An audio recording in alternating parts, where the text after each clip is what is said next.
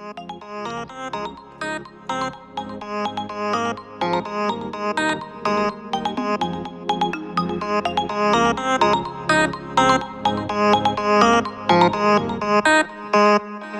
everyone. Welcome back to another episode, the long-awaited return of Mangum Talks Hoops. This is actually a crossover with Mangum Watches as well, so you can check it out on either feed. We have a special pod today. We are doing a review of Space Jam 2. That's right. We've pulled some folks together to review Space Jam 2 in all its glory. I have with me on the line my buddy, my pal, best man at my wedding, Levi Baxter. Levi, how are you? What's going on? And making his triumphant return to the Mangum Talks Podcast Network, the pound for pound most listened to podcaster in our history, Brady. Brady, welcome back. How are you? Hey, everybody. It's good to be back. Once again, talking about Michael Jordan. I like it. Yeah, I'm excited to have Brady back on. If you've never heard Brady on our pod before, I think his debut and one and only pod on the Mangum Talks Podcast Network was a review of the first two episodes of The Last Dance, which was a lot of fun. Very listened to pod. A lot of people check that out. I think that's on the Mangum Talks Hoops podcast channel, and then also Whiskey on the Weekends. You can check that out on either podcast feed. But the issue today is Space Jam 2. I'm excited to review the movie with you guys. I'm not going to bury the lead. Not my favorite movie of all time. I think it had some issues, but I think I want to kind of schedule this as we go around and just give our initial thoughts, and then maybe I'll do a quick run through of the plot, and then we can do some takes as we go. Does that sound good? Sounds good to me.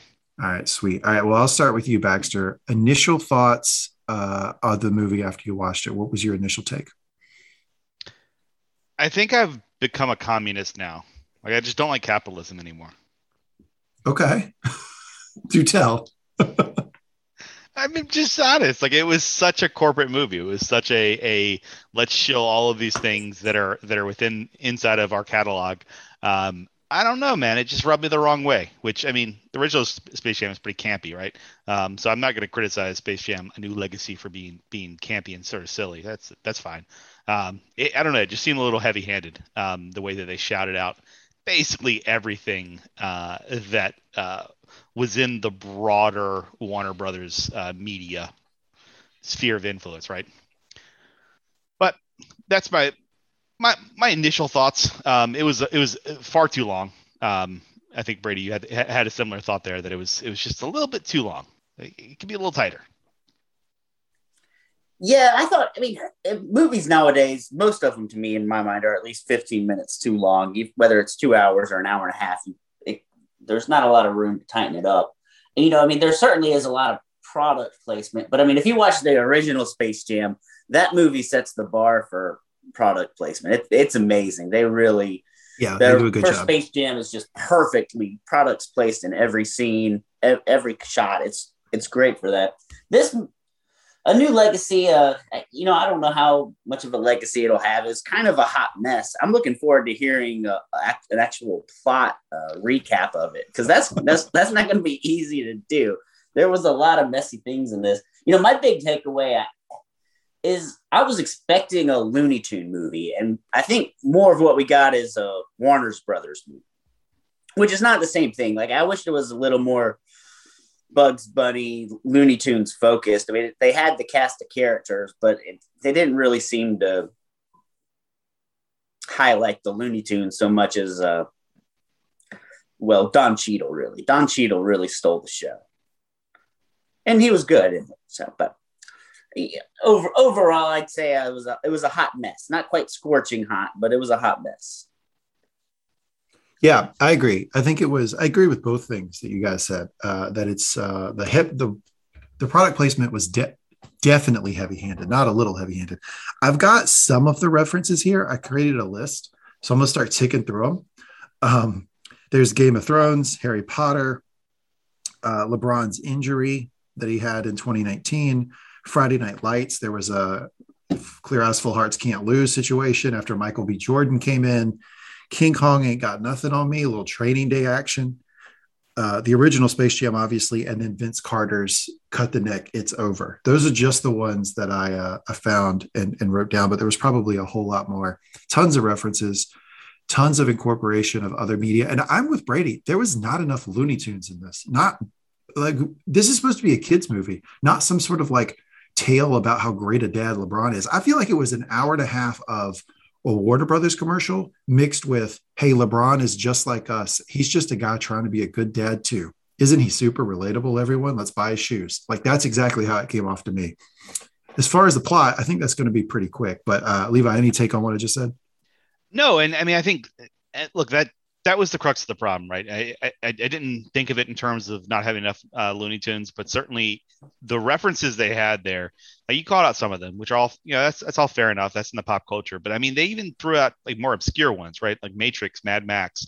Like these aren't kids references, right? Yeah. These are adult references. And so it was more about Warner Brothers than it is about the sort of Looney Tunes universe, which I get it. You got to call out and co-sell. I mean, heck, Terry, you're absolutely fantastic at it, right? Plug every pod in your hemisphere whenever possible. I mean, that makes sense, but it's just it was more of like a teenager movie, maybe. Even then, I don't know if it really hit the mark there, as opposed to a kids movie. Again, like Mad Max is a very adult movie. Austin Powers was a thing in the late '90s, right? I mean, we're talking 20 years at this point. Matrix, the same thing. Sort of oddly toned in terms of all of its references. Yeah, go ahead, Brady. That's kind of the thing, though. Like the Looney Tunes were kind of a 90s thing. There haven't been many Looney Tunes movies in the last 20 years. I think the last one was 2003 or I mean, it's been a long time since they brought the Looney Tunes back in any way, shape, or form. And maybe that's why it was hard to have a Looney Tunes focused movies, because there hasn't been a whole lot of that in recent times. Yeah, it was. I don't know if you guys saw, they did a Muppets movie not long ago with Jason Segel.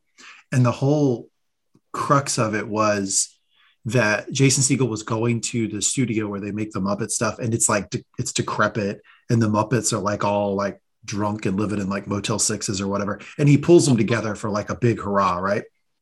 I felt like there was a similar tone with the Looney Tunes, right? Because as soon as LeBron gets into the Warner Brothers servers, and he gets to the Looney Tunes land, it's like dead, right? There's Bugs Bunny and he's just like drinking and like everybody's gone. So I think they kind of threw a nod to that. I just felt like it would have been better served with a little less adult references. I know what they were trying to do. They're trying to do like the original Shrek model, which was, here is a very interesting visually kids movie that has a ton of adult references so adults can enjoy it too. I thought there was just too much of it and not enough of like the actual kids stuff. Because if I was 7, if I wasn't just captivated by LeBron on the screen, I'm pretty sure I wouldn't have liked this movie, because I don't think it does a lot for kids, or at least not as much as I expected. Okay, so do you want?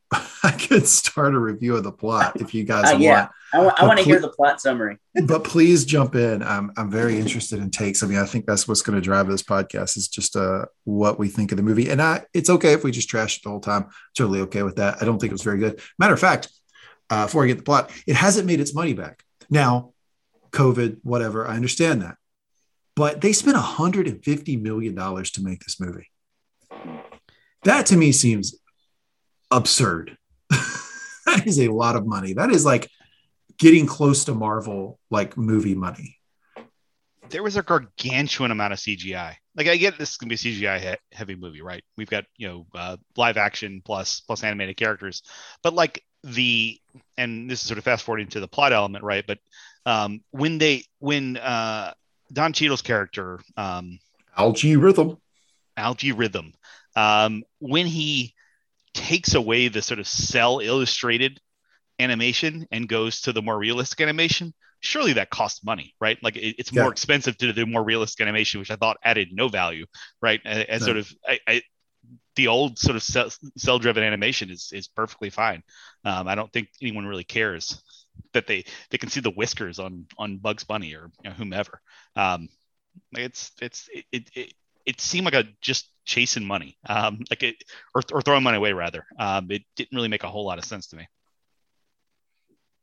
Well, I don't think two-dimensional animation is really of a different age. So I think I like the reference where they kind of updated them and brought back some new 3-dimensionals, because that's what all the animated films are now anyways. They're the 3-dimensional animation. So I like seeing them revisioned as 3D characters. But I mean, if it hadn't have happened, would it have made the movie that much worse or that much better? No, Yeah. probably not. I thought it was kind of weird that LeBron was a cartoon for a long time. For a while, I was watching it very worried that he wasn't going to turn back into a real person and we were going to have cartoon LeBron the whole time. Yeah, that was, which is not what I weird. want. I want to see cartoons interacting with real people. That's what I like about Space Jam. That's what I like about Who Framed Roger Rabbit. I want to see Looney Tunes interacting with real folks, and that's what's fun.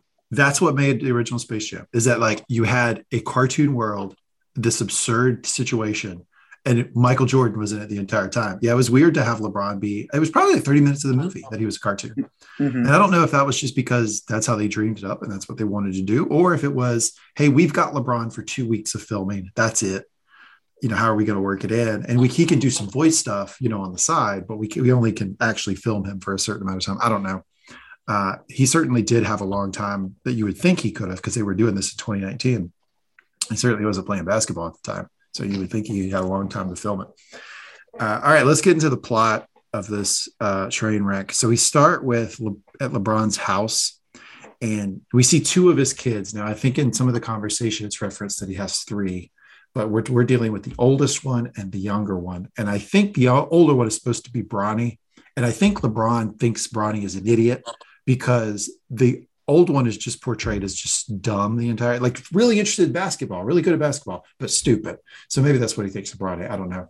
The younger one clearly likes video games, not super interested in basketball, and has created his own video game. On a Game Boy looking type thing. And it's a basketball game, but there's a flair to it. You get a lot of like points or whatever for certain actions. And early on, we figure out that there's a particular move that you can do. I think it's LeBron's step back, which again, trying to trademark something that doesn't need to be trademarked. LeBron's step back. And if you do that, the character gets deleted. Okay. That's what we know.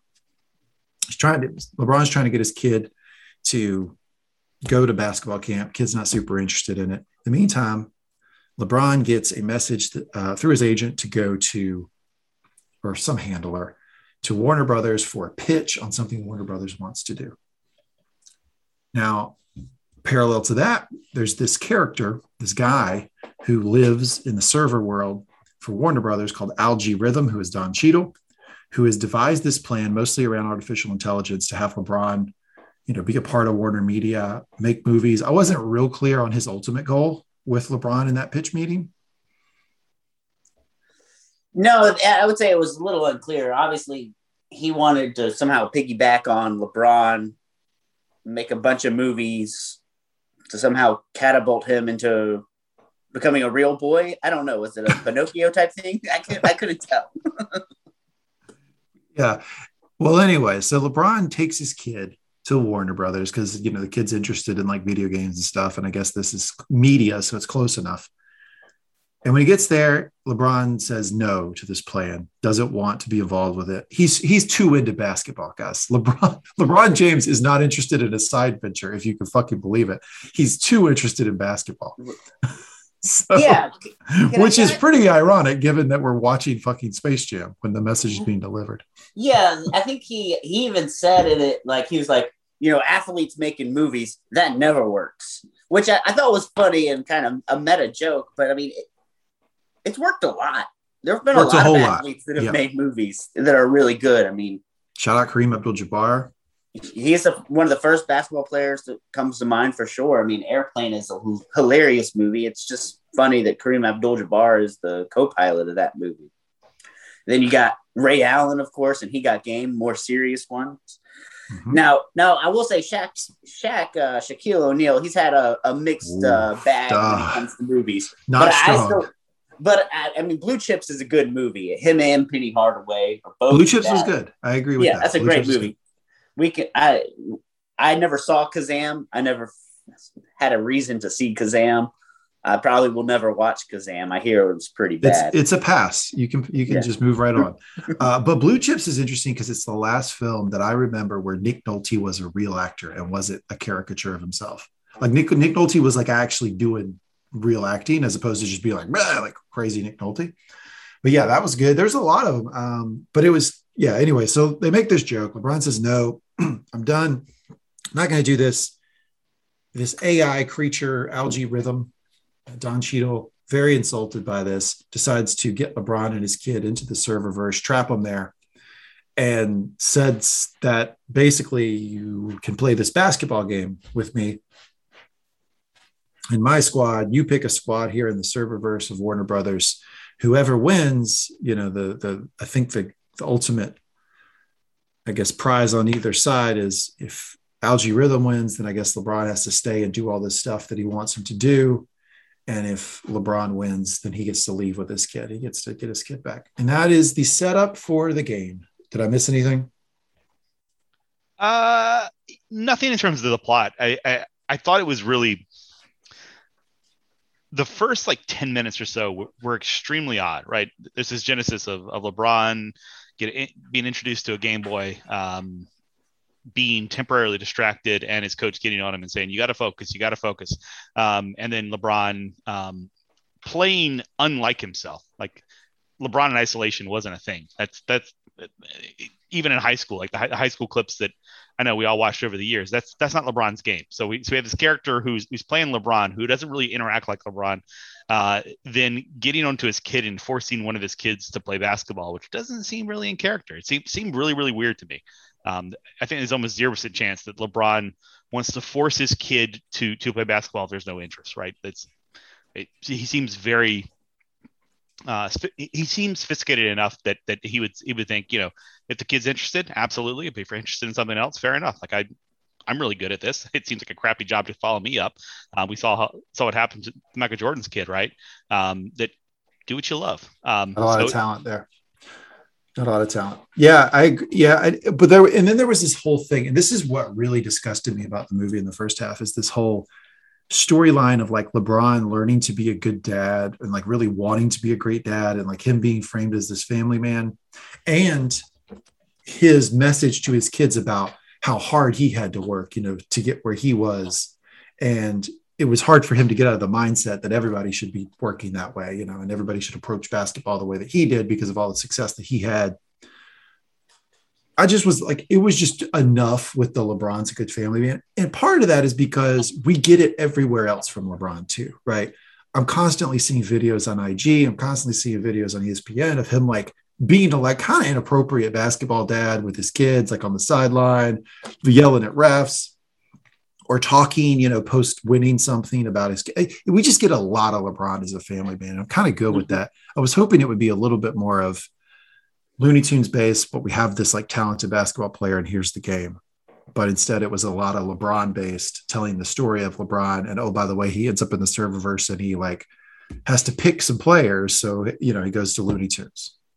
Did you mention that it was his son that developed the video game, basketball game that they actually play later?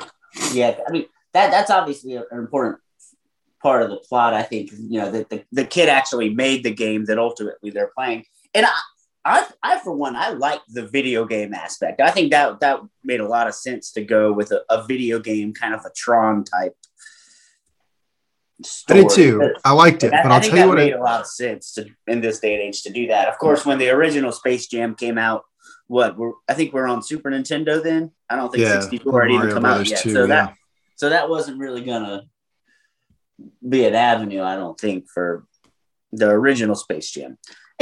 And the plots were similar for the original Space Jam and A New Legacy, but I think they were different enough. I wonder if they would have been better off just doing a sequel and just have the Monstars come back. Danny DeVito's still there. Hell yeah. Just do it all back. Just run it back again. Like Danny DeVito's coming back because what's his name? Scramhammer or whatever his name was. Give me The Force Awakens. Just retell the story in a different light. Like that's all I want. Right. I think they could have done it that way. And they probably could have worked in video games too if they wanted to. I'll tell you what I liked that. I agree. But what I didn't like was the scoring, because there was no frame of reference for how things were scored at all, which I guess was part of the plot and part of the, the confusion for LeBron. But like it made the game almost have no significance to me, because like if a player scored, I had no idea what the points were. It seemed like LeBron's team couldn't win. Then all of a sudden they're getting massive points and the other team's getting points subtracted. what I'm trying to say is the scoring was a complete fucking disaster. I didn't like the scoring at all. Yeah, I'm not sure it's a very, very good video game. I don't want to be down. Sorry, LeBron's kid. You didn't do a good job. And it was a one-on-one video game in the beginning of the movie, and then all of a sudden it became a 5-on-5 game. I'm not really sure how that works. I thought because it looked like it was almost like a Street Fighter one-on-one basketball game somehow, which could be cool. It could be a fun basketball game to do a one-on-one. Although, I mean, if you've played any basketball video games, the one-on-one modes are always the least fun of any. They're not fun at all. No. Yeah. Like you need at least do an NBA Jam. Get somebody to pass the ball to. A little 3-on-3 or 2-on-2. Yeah, of course they referenced NBA Jam with the He's on Fire thing. Mm-hmm. It had that arcade feel, but I just had no sense of the scoring, so there was no stakes for me as they were playing. But anyway, they get together. One thing that was interesting, which I kind of referenced a little bit in a jag about the Looney Tunes, is that LeBron does go to like Looney Tunes land, because there's like these different lands, right? We see the Harry Potter one, to Levi's point. They're really jamming that down our necks, that Warner Brothers has the Harry Potter franchise. He goes to the Looney Tunes little world, and he's there in this like old busted bar, and he's with Bugs, and Bugs is basically saying, yeah, all the Looney Tunes left. They didn't want to even be here anymore. They wanted to go to greener pastures and do something cooler than be here in this like 2D animation telling the same story about how, Roadrunner makes a hole through a mountain to get away from Wile E. Coyote or whatever, right? They don't want to tell the same stories anymore. They moved on. So Bugs is really depressed about this. But this is the opportunity for Bugs to get all the Looney Tunes back in Looney Tunes land and for them to win the game, blah, blah, blah, blah, blah. So I'm about where they start the game. Did I miss anything up until where the game starts? No. Do we have any idea why Granny and Speedy Gonzalez were in the Matrix? That seemed like a weird pair and just a completely random thing that they just threw out there. And like that was one of my biggest eye rolls. It was kind of funny to see Granny do the whole what was it, the Trinity kick to an agent from the Matrix, but like, why were they there? Like, if you could pick anywhere, you'd pick to go in the Matrix. The whole point of the Matrix was to get out of the Matrix. I don't know. Brady, you're forgetting the fact that there is a fourth Matrix that is being filmed and expected to be released later this year. So that's why they threw that in. That would be the reason. Okay. Yeah. I am forgetting that. And they filmed it before everyone decided they don't like Game of Thrones anymore. So that was the Game of Thrones was still relevant, the zeitgeist, when that thing was still going on. They filmed that today. There'd be no Game of Thrones references. I promise you that. No, probably not. But yeah, it was also weird that LeBron, the first time he smirked during the proposal that Algie and Sarah Silverman were giving. Oh yeah, Sarah Silverman's in it too. You referenced that. Yeah, which is something I want to talk about in a second. Because I really think they missed the opportunity with that one. Too. But like the first time LeBron like makes a bad face, like he doesn't like what it's going on. It's with Harry Potter, and they're like, "Here's LeBron and Harry Potter," and LeBron just makes like he smelled a fart. Something has happened, and he does not like it. So it got me thinking initially, like LeBron doesn't like Harry Potter, but then later on in the movie, when he sees Harry Potter World, he loves it. So I don't know. There's a little inconsistency there. I just don't know what LeBron James' position is on Harry Potter. That was not clear. I imagine it's a follow the money type of position. There's nothing like a lot of things with LeBron. There's no real spine to it. It's like, yeah, well, am I going to be in a new Harry Potter movie? Yeah. Love it. Big fan. Absolutely. Let's do it. 100 mil. He will read the first 5 pages of those books. He thought it was terrible. He'll take 6 years to read Harry Potter 1, like The Godfather. All right. Go on your Sarah Silverman jag, Brady. Well, so one of the best parts of Space Jam is Bill Murray. He's not there for really any reason except to be funny and be Bill Murray, make some jokes. And then all of a sudden he's really good at basketball. And Michael Jordan says, "Hey, man, you really got what it takes. You could play in the NBA." And then Bill Murray pretends his back's hurt. He's like, "Oh no, I'm done. I think I'm going to retire right now." But he helped them score to get closer, and they won the game. There wasn't any comedian cameo in A New Legacy. Like Sarah Silverman was there, but she wasn't particularly funny. She was just your typical, movie studio person that's whatever, just trying to agree with whatever LeBron James says and be like, "Oh yeah, this is a great idea. We love it." And then he hates it. And he's like, "Oh yeah, I hate it too." But it wasn't particularly funny. Like, and I don't know that Sarah Silverman necessarily needed a larger role in the movie, but I think you could have had a comedian come in at the end. And I don't know who the right comedian would be. I mean, obviously there was a Kevin Hart reference. It would be Kevin Hart's the guy. Yeah, he probably couldn't get him $150 million budget. Not enough to pay Kevin Hart. But even something like, bring in a Will Ferrell or just bring in somebody, Jack Black. I don't care who you bring in, but you probably need to bring in a comedian because it's supposed to be a comedy movie. And you could have had a little more comedy in the whole thing. If you want to be a little heady, bring in Adam Sandler, right? Adam Sandler loves basketball.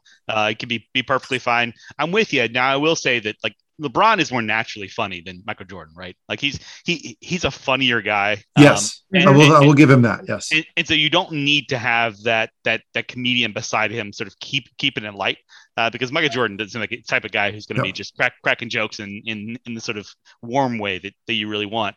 But I'm with you.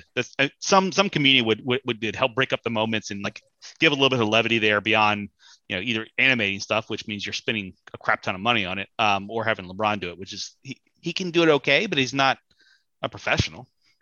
Yeah. And I thought LeBron did a really good job.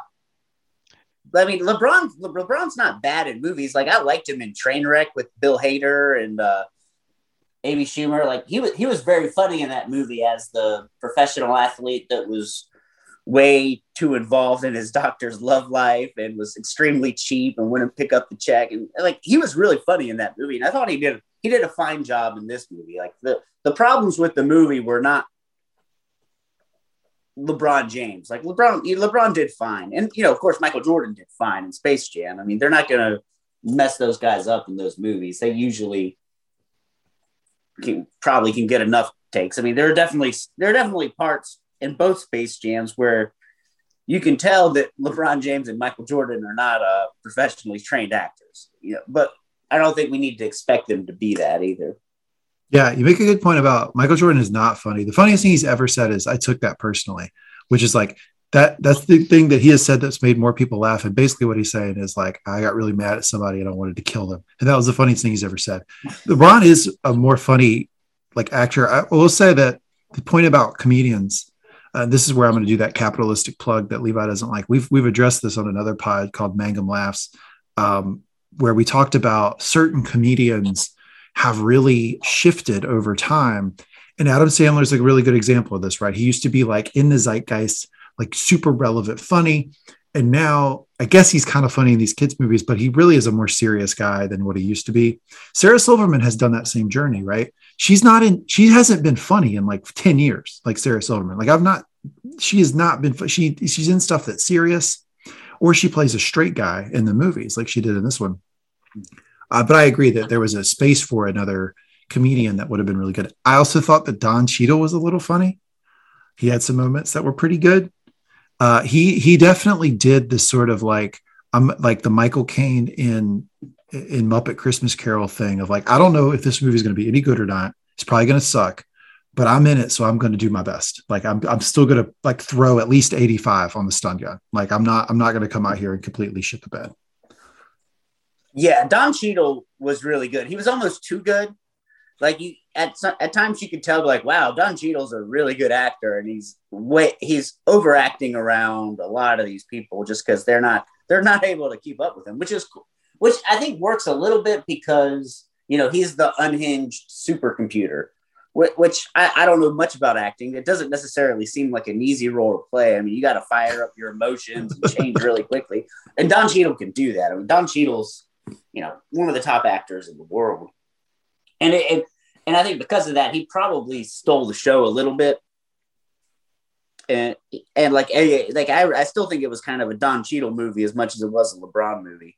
I mean, because I bet I looked at like the stats of who had the most screen time, but I'm sure he had the most words. Was Yeah. Cheadle. No, Cheadle probably had the most words, I would think. No, I would think he definitely had the most words. I don't think LeBron said more than 2 sentences back to back, but that's kind of what you expect with somebody who's not. LeBron wasn't going to deliver the monologue in that movie. It was going to be Cheadle. You made the point that LeBron did a pretty good job. I'm not a LeBron fan, if it's not obvious at this point in the podcast, but I think he did a pretty good job too. Levi, how would you grade how LeBron did in the movie? It was pretty damn good. I mean, we're great on the curve of professional athlete, right? It's like athlete funny. Yeah. Yeah. I thought he destroyed Michael Jordan. I thought he's just a more charismatic on a screen person than Michael Jordan was. Yeah, Brady. Yeah. What? Well, here's what I'll say. In defense of, because I think I agree with Levi. I think that Michael Jordan had an aura about him, and still does, so that when he was simply on screen, it was enough to captivate you. LeBron does not have that for whatever reason. So he needed to act more, and he needed to be funnier, and he engaged more, and he did way more acting than Jordan ever did in Space Jam. I mean, Jordan maybe did more basketball playing. Mm-hmm. I saw a lot of like more actual basketball being played in Space Jam 1, but I think Levi's right that if you're just talking about pure acting, I don't think Jordan's your guy. I think what you do with Jordan is you just put him on screen and let everybody kind of blow back in their seat and go, holy shit, that's Michael Jordan. Well, there are two different roles. And in the original Space Jam, Michael Jordan was a static character. He was Michael Jordan throughout the whole movie. He was Michael Jordan. I am the greatest basketball player in the world. I just want to go out and compete. I want to compete honestly. So then he went to go play baseball. And everybody was just giving him special treatment because he was Michael Jordan. What he really wanted was just a good contest. So the Looney Tunes and the Monstars, they gave him that contest, and he demonstrated how, he is the greatest basketball player in the universe, and even that he is some. I also like the gambling in Space Jam. Like Michael Jordan gambled on himself. First, he had to fight. First, he had to win the game to save the Looney Tunes. Then, what was it? Halfway through the game, he said, "All right, Danny DeVito, you can't have the Looney Tunes, but you can have me if you win the game. But if I win the game, you have to give the talent back to the NBA players," which is another thing we have to talk about soon, I hope, is how they use the other NBA stars and other basketball stars. Whereas, so Jordan, once again, was that static character throughout the whole movie, just the hero. LeBron actually developed as a person. Like there was that whole, he's a father, he's a little overbearing. He's learning how to embrace his son's interest. And, that was a nice character arc. But I don't need a character arc from my basketball heroes. I want them to dominate and kick ass in basketball. And ultimately LeBron did that, which I appreciated. But some of the growth I didn't need from LeBron. Although he did a good job doing it. That wasn't his fault. That's a writing issue, I think. Well, I said in the chat with you guys that I enjoyed the fact, Brady, you kind of pushed back on this. I enjoyed the fact that they allowed Dame to have a brand, Dame Lillard. Like when Dame Lillard came on the screen, they gave him 15 seconds of the Dame time thing, and they had a clock, and they did the whole joke, and bang, you got Damian Lillard. Like Diana Taurasi, it was very unclear that she was even in the movie. There was a Spider Woman who was playing basketball. It was Diana Taurasi, but I don't think most people would have known if they didn't know outside of the movie that Diana Taurasi was in it at all. So it's kind of interesting how they did it with the players. I liked how they did it with the original ones better because they gave the Monstars the chance to talk more. So I specifically remember Barkley had a lot of dialogue, and he has a very distinctive voice. So you could tell it was Barkley. They didn't really give the folks who were playing against LeBron a lot of lines. And when they gave them lines, their voice was weird and distorted. So I never really knew who was playing. Like I know AD was on it, I know Dame was, and I know Clay was, but that was about it. And Diana Taurasi, but that's about as far as I went. And a lot of that was just because of how they looked on the screen, not necessarily how they sounded. Mm-hmm. And I appreciate that they actually put WNBA players in there. I mean, Diana Taurasi is, one of my favorite basketball players. She's just really fun to watch. Yeah, she's elite, for sure. If you watch some of her highlights, like she's just fun. But one thing with the original Space Jam was like one of the best parts of that movie was Barkley, Muggsy Bogues, Sean Bradley, Patrick Ewing going through like therapy to figure out why they lost their talents. And they're trying to figure out why they lost their talents. And that's the funniest part of that whole movie. And I just wish there would have been more opportunity for the other NBA players, the other basketball players to actually showcase some of their personality. There wasn't a lot of personality for Dame Lillard. There wasn't a lot of personality for Anthony Davis, Diana Taurasi. Excuse me, I don't even remember who the other WNBA player was. But they didn't really get to showcase any type of humor or really any of their personality, which I thought was a big missed opportunity. They really missed with Clay. Clay is a really funny guy, and he has a persona about him for being this sort of like weirdly laid back guy who like in intense moments might just be asleep. Like they could have written some jokes for Clay. I think the WNBA obviously wanted to bring the WNBA into it, which is great. This is kind of an aside. The WNBA has a problem too, because you've got these super charismatic, like Diana Taurasi and Sue Bird. But the real star of the league right now is Breanna Stewart. And she is cardboard. I mean, if they put her in this thing, it would have been flat nothing. She has no charisma at all. So they're kind of having a problem there where they're putting Diana Taurasi in this stuff, and she's like 40 and scoring 8 points a game. And the real stars of the WNBA are right. You don't want them in movies. No, that is a problem. But not everybody has to be in the movies. Like there's a reason they put Muggsy Bogues and Sean Bradley in Space Jam. It's because they're the shortest player and the tallest player, and it's just funny. I mean, Muggsy Bogues was always, in my opinion, a sideshow. Like I like the Charlotte Hornets. I always have. Muggsy Bogues, those teams could have been better, I think, without Muggsy Bogues. I mean, he's 5'3". It was always kind of like, hey, let's look at that guy. Look, he's playing basketball and he's only 5'3". Levi, how do you feel about the Muggsy Bogues slander that's going on right now? I mean, look, Brady's not wrong. Like Muggsy Bogues was a perfectly fine player. I mean, he was extremely good, especially grading on a curve, given that he was so short. But I mean, it was always someone at the sideshow situation, right? I mean, Terry, would you march into battle? Like your favorite team, would you love to be putting out a point guard who's under 6 feet? You wouldn't be excited about that. You'd say, well, I could use a few more inches. Anyway, I think the ultimate pitch, I agree with everything you guys have said, right? I mean, the competitor, the team that LeBron was playing against had no character. There was no internal drive. There was no personality. But I mean, it's an artifact of what they did, right? They have a computer simulation of everything. There's no personality to imbue. There's no internal agency. There's no desire there. They're just like machines that do their things, which ultimately I agree is a far less interesting situation. We want to have the other team at least have some desire other than just competing at the behest of their boss man. I thought it would have been good if the Monstars had a coach that was not Algie Rhythm, that was Barkley, because you also had Ernie Johnson, who, by the way, can I give a shout out to my man Ernie? Ernie took it seriously and did a bang up job. I don't like this movie, but Ernie Johnson gets an upvote for me. I thought he did perfectly fine, and he seemed excited to be there. He was like one of the few actors that seemed actually into the job. And I'm sure it was because his grandkids were going to watch it. He was just hyped about it. And Ernie's a fucking professional. He's A+, top shelf guy. But it would have been great to have Barkley as a sort of coach or in there at all, because, he's such a big character in the zeitgeist, and he was in the last one. And obviously they had the joke about Michael Jordan. Question for you guys. Could they not get Michael Jordan? Because that would have been better, right? If Jordan had walked in the locker room.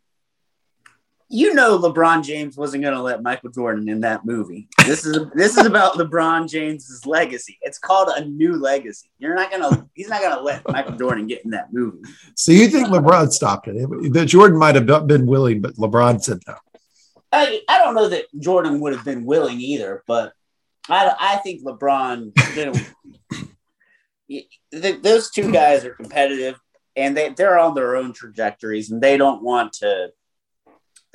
Those paths just aren't going to cross.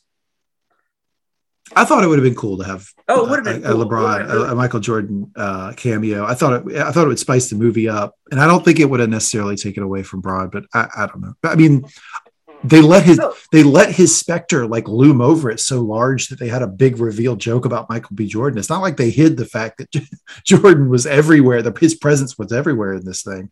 I don't know. I thought it would have been cool. I do like my man Michael B. Jordan though. What a gamer to even take that role, and then to do the Friday Night Lights thing, which he's done so many more things than the 2 seasons of Friday Night Lights. But the fact he's willing to do the Friday Night Lights joke, it's a vote for me because I love that. I love that show. So also in the Warner Brothers category. In their catalog, Levi, if you didn't know, it just happened to be there. I don't know how that works, right? I mean, he happened to be getting some popcorn. No. I look. It would have been cool, but under no circumstance would any side agree to that, right? In no circumstance would Michael Jordan want to be trotted out there for the anointment of LeBron James, nor would LeBron James want to ask. So I thought they sort of split the difference there. And I mean, it's very funny that Wallace, his name is Michael B. Jordan, right? I love that you go back to The Wire. I go to Friday Night Lights. You go to The Wire for it. I go to The Wire. And it always was funny to me to sort of just his name is Michael Jordan. It really is. Like, you got to call him Michael B. Jordan to distinguish it. But it's interesting. So I don't know. I thought it was nice. Add some levity. I'm trying to think. Are there any other characters that they could have brought back from the first Space Jam? So we're proposing Charles Barkley as a coach. I think would have killed it. Michael Jordan's probably not going to happen. There's one very obvious one, which is the Seinfeld guy, the Jurassic Park guy. Oh yeah, Newman. Why not bring back Newman? So you can't bring back Newman because that guy has lost about 100 pounds and is unrecognizable. Well, yeah, that can't. So good for him. We're very happy for him here at the Mangum Talks Podcast Network. But you can't. He's on like even if they brought Seinfeld back, if they had the like Newman moment, people would be like, "Who the hell is that guy?" Okay, that would make it that problematic. I mean, Bill Murray. Bring back Bill Murray. And he's available. Bill Murray is available. If you have like a wedding or a bar mitzvah or something, Bill Murray's doing those things now. He is very available. He would have been a good one. I don't know. I think that it would have been. To be honest with you guys, I was expecting a sequel. I thought that's what this was, and it was not remotely a sequel. And there weren't enough nods to the original for me. And I thought the game itself lacked a lot of drama because I didn't understand the scoring because it was a little disjointed. All I know is that LeBron's squad had a very good third quarter. I'm aware of that. A strong third. And somehow the final score, like the final play, there was some subtraction and addition going on. I'm not quite sure. But anyway, LeBron's team won. With his kid. His son joined his team. Yeah, his kid, all-time flip-flopper, LeBron's son. I mean, can we talk about that? I mean, my God, no spine on that kid. He's just switching jerseys mid-game. LeBron's apparently okay with that. I mean, he does switch teams often, so I guess it's not a problem for LeBron. But man, that was no character there for LeBron's son. Now, you've done the plot, Terry, and you did a pretty good job with that. But I guess my one question is, what was Algie's end game necessarily? Like he was bringing everybody in there and he was going to keep everybody. But like Danny DeVito was going to bring the Looney Tunes back and have them entertain the kids at a circus, or bring Michael Jordan back and have him entertain things at the circus. What is Algie's what's he trying to do here? So I'll fill this one. And I think this is where Levi, we could have had the podcast be 45 seconds because Levi nailed it right at the beginning. I honestly think Algie's whole goal was to make Warner Brothers money and to have like more movies, including LeBron, and like to be able to like do his AI thing and like create content. Like I thought he was genuinely a product of Warner Brothers. That's how I took it. I may be off, but that's what I thought his end game was. It certainly wasn't like the destruction of the planet or something crazy like that. There was no stakes like that.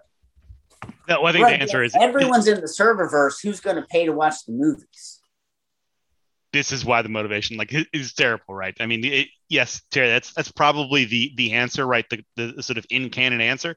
But Brady, you're absolutely spot on. This makes no sense. Why is he going to keep all these people here? That's what goal does that accomplish other than to have more characters? But you can create characters because you're the algorithm. I don't understand any of this.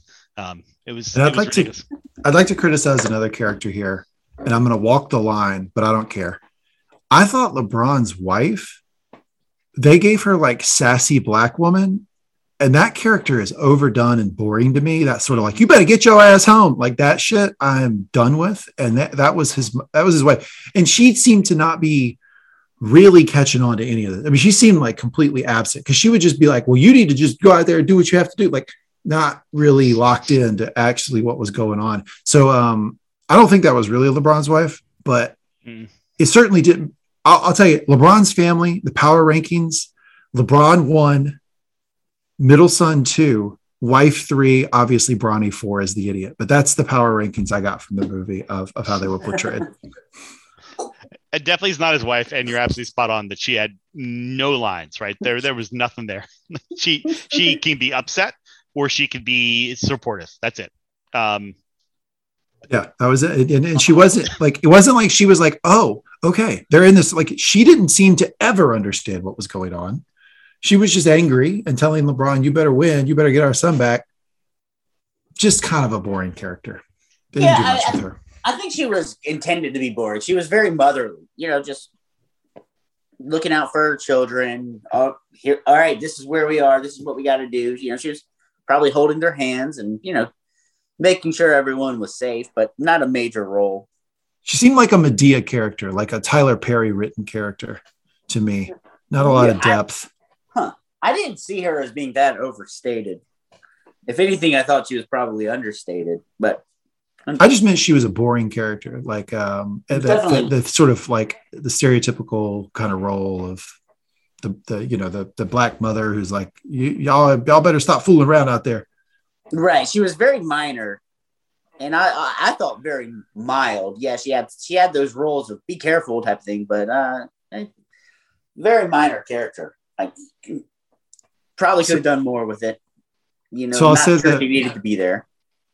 I thought that Ernie did the best. Ernie Johnson did the best in the movie. I'd say Don Cheadle is a strong 1B there, but I also did enjoy the character of LeBron's like handler, buddy, whatever he was, like part of the posse. And I'll tell you why I liked it. It was overdone, right? The joke of him losing everybody was like too much in the movie, but I did really just intellectually love the joke of anything that happens with LeBron. There's probably one of these hanger-ons that get run over in the process, like who's like not thought of, who is fucking something up and like loses money, loses his job, loses face in front of LeBron, something.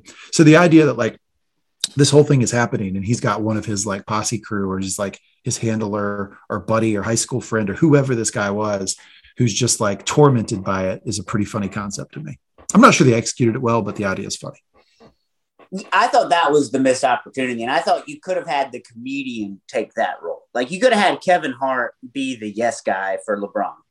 You could have had that would have been great. But again, you could have had someone be that character, have a better role in there. And maybe this is a big what if, but like, what if it was Anthony Davis in that role, and he was like, "Hey, LeBron, sidekick role." Yeah, Anthony's gonna sign up for that one. There's this. Woo! He could be like, he could say, "There's this idea that these people shooting me at the club or wherever we were, and I think we should go talk to them." And then that's where they get into Algie. Someone else could have had a role. I thought that was such a minor, just a role that didn't even need to be there. Like, because he wasn't even at the game. He was the only one that couldn't get in.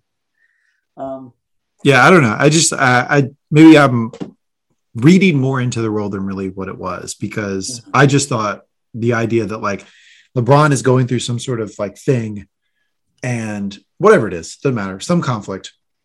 And there's always some guy, some non-talent guy who's just around, that LeBron keeps around, who's like fucked in the process. Now they could have done Kevin Hart, but then you're talking about like a $200 million movie, because God knows how much they had to pay him to be LeBron's sidekick in this movie. And then it probably would have been another 2 years before you get it out, because you have to work with his schedule. Right. And who knows, in 2 years, LeBron might be riding the bench, guys. He might be done. So, you had to get it out now. That's a terrible take. Okay, so LeBron James takes the final shot, which I thought was just, again, not his game, right? His game would be to pass out. Would pass out. He's what is it, triple cover with people on top of him? That's literally his definitional move. That's the thing that makes him different than a lot of other superstars. They played that wrong. He didn't. He wins the game with an assist from his son. They make it out of there, and then finally, LeBron does trickeration and takes his son to where his son thinks a basketball camp is, but they're not heading to a gym. But instead it's actually some computer conference. That part didn't entirely fly with me, Terry. Like I know, like as a kid, I don't know if you have memories of being a kid and just not paying attention to where you're going, but you would have thought you would have said, hey, this is a little weird. We're in like a sort of business park area of Los Angeles. Where is the basketball camp? Did they show him actually in the car on the way there? Did they show the kid?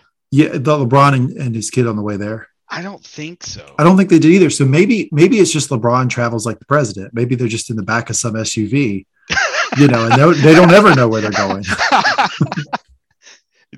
That would be the explanation. That's fair enough, because it seemed like a very odd trickeration to show, LeBron saying, "Oh, yeah, actually, I'm sitting into your computer game camp," when in reality the kid should have picked up some context clues and said, this is a little weird. But maybe that's true. Maybe they're in like a blackout SUV and facing the reverse of the car. They have, people giving them massages and such. Maybe that was a little champagne on ice. And he gets to this like Hilton where they're having like a here's how you like work, the latest algorithm in Excel conference. That thing looked cheap as hell that he was going to. But I mean, whatever, it's in the end of the movie. They're just trying to wrap it up. It just seemed very weird, right? Because that kid created his own video game. He did a fantastic job. The video game looked pretty legit. The video game looked good. If he really created that, that's pretty impressive. It's not my jam. I agree with you guys that like the one-on-one style video game I'm not a huge fan of, but it looked damn good. Like kudos to this kid. This kid's got a future. It's some shit I couldn't do. That's for sure. Mm-hmm. But yeah, then LeBron plays the good father, lets his kid live out his vision, and then apparently in reading afterwards, because I did quickly turn the movie off right after the very end. Apparently, they had a lot of cameos at the end, which is where we missed out on Bill Murray, who apparently was a cameo at the very end. I don't know. Okay, because I turned it off too. Yeah. Yeah, I'll have to go back. I think I was kind of relieved. I was ready to turn it off. Yeah. I'll have to check. Can we go back? You talked about how, LeBron, the way the game ended, LeBron made the shot. When I went back and I watched Space Jam, that was probably the most controversial part of the first Space Jam movie was Michael Jordan's arm stretching out, and then he would dunk the ball from half court. Pretty absurd. Now, I remember growing up, and I just hated that ending. Me too. Like it was stupid. Why was all of a sudden Michael Jordan a cartoon if he hadn't been a cartoon the whole movie? Why didn't he just like shoot? Why didn't he just take a from the top of the key, little 18-footer, MJ style? But rewatching it now, I loved it. I love it now that Michael Jordan stretched out his arm and that it grew. I mean, that's just how much Michael Jordan wanted to win the game. I mean, he literally grew extra arm. There's a take. Like that's how good Michael Jordan is. Is that if he has to, he will grow his limb to beat you. Yeah, That's how much he does not want to go entertain your Martian kids on a faraway planet. He will stretch his arm out. So, I was thinking, like, you're like, he could have just shot it, but like, who wants to see Michael Jordan just hit a turnaround jumper over a monster? Me. Yeah, but so I think that was special, and I don't think the ending that they did was special enough. Yeah, it was the move that they first had in the video game at the beginning of the movie, I think, where his son was telling him how to play the game. But I don't think they really nailed that on the head when they went through it. I mean, it was an hour and a half later, and that was kind of a short callback and short reference from an earlier point in the movie. But I think Levi's onto something here because he should have passed it to his son to make. Yes, absolutely, he should have. Levi's 100% right about that, and Levi, you're also right about the fact that they portrayed LeBron as having some sort of signature move. Like, I can't remember the exact cadence of it, but it was like dribble left, dribble right, step back, shot, right? It's whatever it was. There was like a little thing, and they were pretending that was like LeBron's known thing. I've never thought of LeBron as his thing is the step back jumper. I've always thought running downhill in transition, he's either going to dunk it on your face or his teammate's going to get an open look. Like that's LeBron to me. Mm-hmm.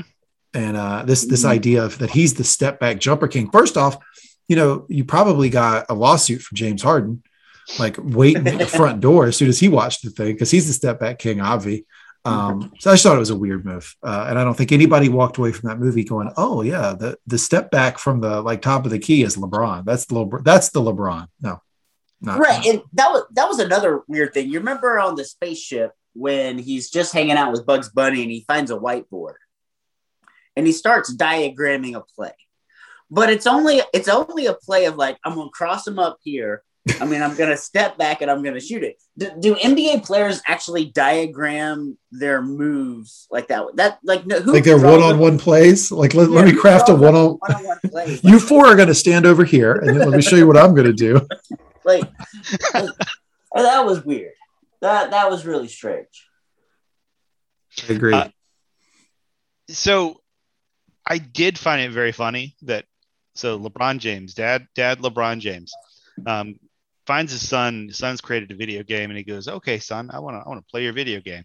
Oh, this is a little weird. I'm feeling a little uncomfortable. Let me do the thing that I'm supposedly is my signature move." That he immediately retreats back to what he knows and just says, "Hey, I'm going to try to play real basketball even though I'm playing a video game." That seems on brand, right? That seems on brand for like an out of touch dad to say, "I don't quite know how this new thing works, but I'm going to go back to the thing that I know, which is my move." And it also is funny that is not a thing that apparently was coded into the game, right? A step back jumper, which is all the rage in the NBA over the past 5 years. Yeah, apparently you can't do anything in the last 10 seconds, because in the modern NBA, the only thing you're allowed to do in the last 10 seconds is a step back jumper. Yes. So apparently the game just like fritzes at the final 10 seconds. That was a little shot at the modern NBA, just in case everybody that wasn't aware what I was doing there.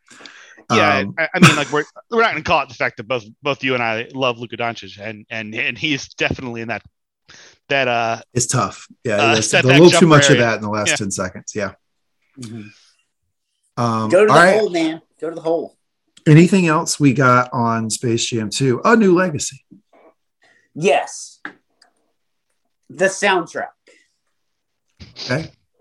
Where is the soundtrack? I mean, Space Jam, the original, you had Seal doing Fly Like an Eagle. You had R. Kelly doing I Believe I Can Fly. You have the greatest Come on the train ensemble. As you ride it. You had the greatest ensemble of rappers ever doing Hit 'Em High. You had Coolio, Be Real, Method Man, LL Cool J, and Busta Rhymes on one track. LeBron couldn't get a better soundtrack for this. I mean, maybe I don't know all the artists. I didn't know who was sitting next to Ernie Johnson, to be honest.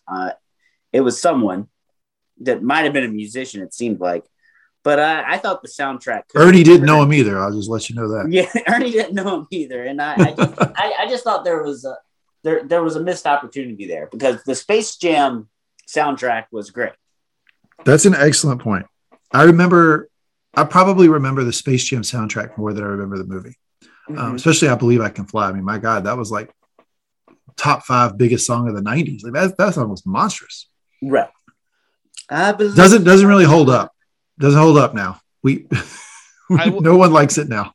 Look, I will say that the movie we soundtrack. We can't blame Space Jam for R. Kelly.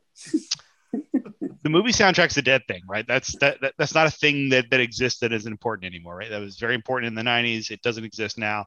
But to your earlier comment, Terry, they had $150 million. You can spend a little bit of money on some music. Absolutely. J. Cole is available for anything basketball related. I promise you. He's in Africa right now trying to play basketball. That son of a bitch will put a verse down for Space Jam 2. I promise. He loves basketball. Like even his newest album was like, it was like that. Like you talked about all the like capitalist references in Space Jam 2. My God, the basketball references in the latest J. Cole album were it's just too many. It's way too many. Yeah, you could have gotten J. Cole. I think that's a great point, Brady, that the soundtrack is a missed opportunity here. There's a lot of missed opportunities. Missed opportunity with the comedian. There was no real good comedian. There was a missed opportunity with like more actual basketball being played, and then like more stuff for kids. I feel like I kind of had the feeling that 55% of the crowd they were going after was like me, like somebody who watched Space Jam when I was a kid and now is like in their 30s or 40s because of all the references that land for me. And I like, that's kind of weird, right? To make a Space Jam movie for a 30-year-old.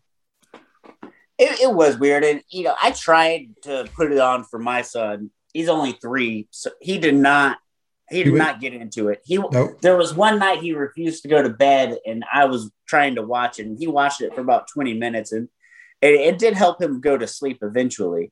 But I don't think it's probably not for 3-year-olds anyways. I don't sleep. That's good. It was late. He should have been asleep hours ahead of time, but overall, like it was not a terrible movie. It was not terrible. Do I want to watch it again? No, but I mean, whoever does the Space Jam 3, will I go back and watch all 3 of them again? Yeah, I won't skip this one when the next one comes out 20 years later. I'll watch it again. Yeah, you got to get back into the universe. One thing we do here on Mangum Watches is we always go around and give a letter grade to the movie we watched.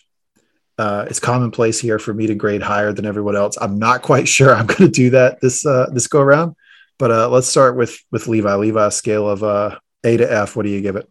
D+. D+. Same thing you gave the first Jason movie.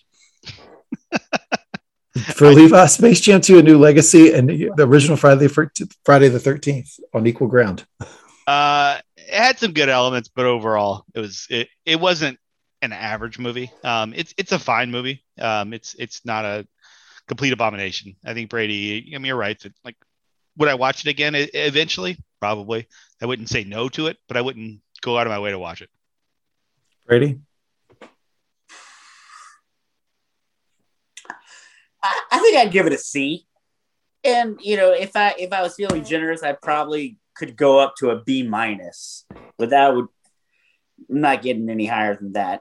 I'd probably say 7 out of 10, which I think is probably right in a C grade. Yeah, I'm going to go C-, and I'm going to say that the appearance of Ernie Johnson, Don Cheadle's role, and the animation, which is not, they did put a lot of money in the animation. Like it was at least high quality. Drag it above a D for me. I'm giving it a C-. So this is actually a big day here on Mangum Watches where I did not give the highest grade. I always give the highest grade to all the movies we watch. So big day for me. But it is about LeBron James, which you don't like. So if this were a player you enjoyed, you'd probably at least start out at a B-. I'm trying to figure out a way to refute that. I think you're just 100% right. Who else in the NBA could have done this movie? Steph Curry. Curry? Curry's big enough to do it. And if Curry had done it, Levi's 100% right. I'd be sitting here saying, oh, well, that's like an A-. I think it was pretty good.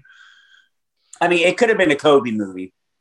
Kobe, potentially, yeah. Kobe would have been big enough about, 8 years ago or so to do it. Who else has it reached that level? Maybe Allen Iverson in like the year 2001. God, no corporate executive's going to sign Allen Iverson in dreadlocks walking in. You know how long it would have taken to film that movie if it was Iverson? Rags, who's got in Timberlands. Like they would. He's out at the club at 5 a.m. the morning before he shoots. 0% chance. I think it's Kobe and Steph. That plus LeBron. Those are the sort of transcendent like media figures, right? That have like some sort of presence outside of just the NBA. I mean, there's obviously been great players in the in between, but I mean, Kevin Durant in this would be either horrible or fantastic. There's no probably both. Yeah. I think Shaq could have done it, of course, because Shaq could have done it. I agree. The other option, I would like to see the Tim Duncan Space Jam movie. Give it to me. Yes. All of the jokes about him being boring and Pop would be in it, obviously. It would basically just him being stone-faced for like an hour and a half and then just making some bank shots and rap. That's a wrap, folks. All right. Well, before we sign off, 3 big things happened in the world of basketball between the 3 of us since the last time we recorded. I want to give you all a chance to either talk about it or not talk about it. The first is all 3 of us got wiped in our fantasy league by a guy who auto drafted and didn't set his lineups. So that was pretty rough. 2 is there is a God, and Milwaukee Bucks actually won the championship, not the New Jersey Nets. That's what I call them. And then 3, the USA basketball won the gold. So for me, obviously the biggest one is that the Bucks won the championship. All is right in the world. Team basketball still matters. Giannis is king. Shout out Giannis, best player in the league. And everything is right in the NBA. And I feel I sleep well at night. I also like that the USA won the gold. I was a little skeptical there, but I really like that they won because now we can't go back and do this revisionist history and say that Coach K is the greatest coach ever. That was really big for me. And as far as fantasy basketball, I just suck at it. Brady, your thoughts on any of those 3? You know, this was a heartbreaking year for fantasy basketball. Obviously, Levi and I were on a collision course for the finals, and that was going to be a really tough match. Levi probably didn't set his lineup correctly. I think you'll admit to that. I clearly didn't set my lineup correctly in the finals. I lost by 1 steal, and that would have gotten me, folks, to 5 championships in 6 years. So now I'm back to 4 championships in 6 years, but I'm going to come back. This NBA playoffs, I've had a lot of conversations about whether the injuries were a big deal or not. And I think they were a big deal, but I just don't think the injuries were the story for me. I think the story is, the Bucks played ball. Giannis took a big leap. I thought Middleton took a big leap, and I thought Drew Holiday, really played some good games. And Drew Holiday helped the Olympic team a lot. I mean, he did. I'm not sure they would have won the gold without Drew Holiday. I really don't. It's not easy to be the U.S. Olympic basketball team because you have to win. We have the best players. I think everyone knows we have the most best players. So, I mean, if you don't win, it's a huge disappointment. And whenever we do lose, that's why Coach K comes in and doesn't let anybody else coach or be involved for 12 years. So if we'd have lost, I mean, I guess they would have given it to John Shire or someone. And then Jesus Christ, Brady, don't even fucking say that. No one wants God. That. No one wants that. Oh, shot in my heart. What? I don't know what I'd do if John Shire was coaching the Olympic team. Yeah. Terrible. So, Brady, if this whole law thing doesn't work out for you, you got a future potentially in like hucking like mutual funds to retirees or something. Because Jesus Christ, you pivot from a situation where you got beaten by a person who didn't even try to talking about how great you are. I think we all have to take that one as hell. I'm sorry. Like we got walloped. You really did. I lost to a guy who didn't set his lineup, but by the way, let me tell you how great I am at this. Just saying, we tried so hard and we lost to a person who wasn't. It is embarrassing on us, Terry. I'm a little disappointed you brought this up into a public setting because honestly, it shames me. as a person who tries so hard to win in fantasy basketball and get undermined by a damn auto drafter who doesn't even set his lineup. Didn't even set his lineups and beat you two, and I lost to Brady. So I mean, basically beat me too. That shit sucks. It's terrible. I like your stance there, Jerry, that we won't allow Coach K to try to revise history and make himself out to be the greatest coach of all time. That's a good take, because otherwise I didn't particularly care about USA basketball this year. I was more keen on our boy Luka and seeing he did well, and he did do well. He carried a team that a bunch of bartenders and guys who short order cooks and stuff. I wasn't going to go that far. I think they're professionals, but they're not necessarily top in the world. And I don't know if I agree with your characterization there, Terry. I mean, I certainly would prefer Milwaukee to win over New Jersey / Brooklyn. But you also won 100 Dogecoin off me because we did have. I did. I bet Levi. It was really great for me. And we were betting individual games, and I was beating you in that too. Shout out to Bucks. But I love it. I love that Giannis is king. I love that KD is no longer the face of the league. LeBron is an afterthought. He'll take a 50 piece, not 49, not 51, a 50 piece. He asks people before he films them. He's on IG Live. He's the most charismatic guy we have in the league. Shout out Giannis. If his shoes were just 5% better, I would buy his shoes. His shoes stink. They're terrible. The Zoom freaks are awful. If they were just slightly better, I'd have them on my feet right now. That's how much of a Giannis fan I am. And I actually took a heat check with you guys the other day. Asked you who's the best player in the league. Both of you said KD. I'm here now in public. I want to say Giannis. Giannis is the best. Giannis is king. That's my stance. And that's the last take I have for the podcast. Anybody wants to respond? You're always welcome to be wrong, Terry. Yeah, I can't. I'm not there yet. Just not there yet. It could happen, but not yet. I mean, you got to remember Giannis was KD's toenail away from being eliminated, and that was eliminating all the Bucks. And 2/3 of the Nets were already eliminated. Didn't happen. Scoreboard, baby. Still won. Look, you're absolutely spot on that Giannis is the most charismatic player in the NBA right now. There's a youthful energy and general fun that just is crazy. It's great that he's a smaller market, right? He could actually be in a bigger market, but in a smaller market, it seems more special. And his sort of small town charisma can sort of radiate through, right?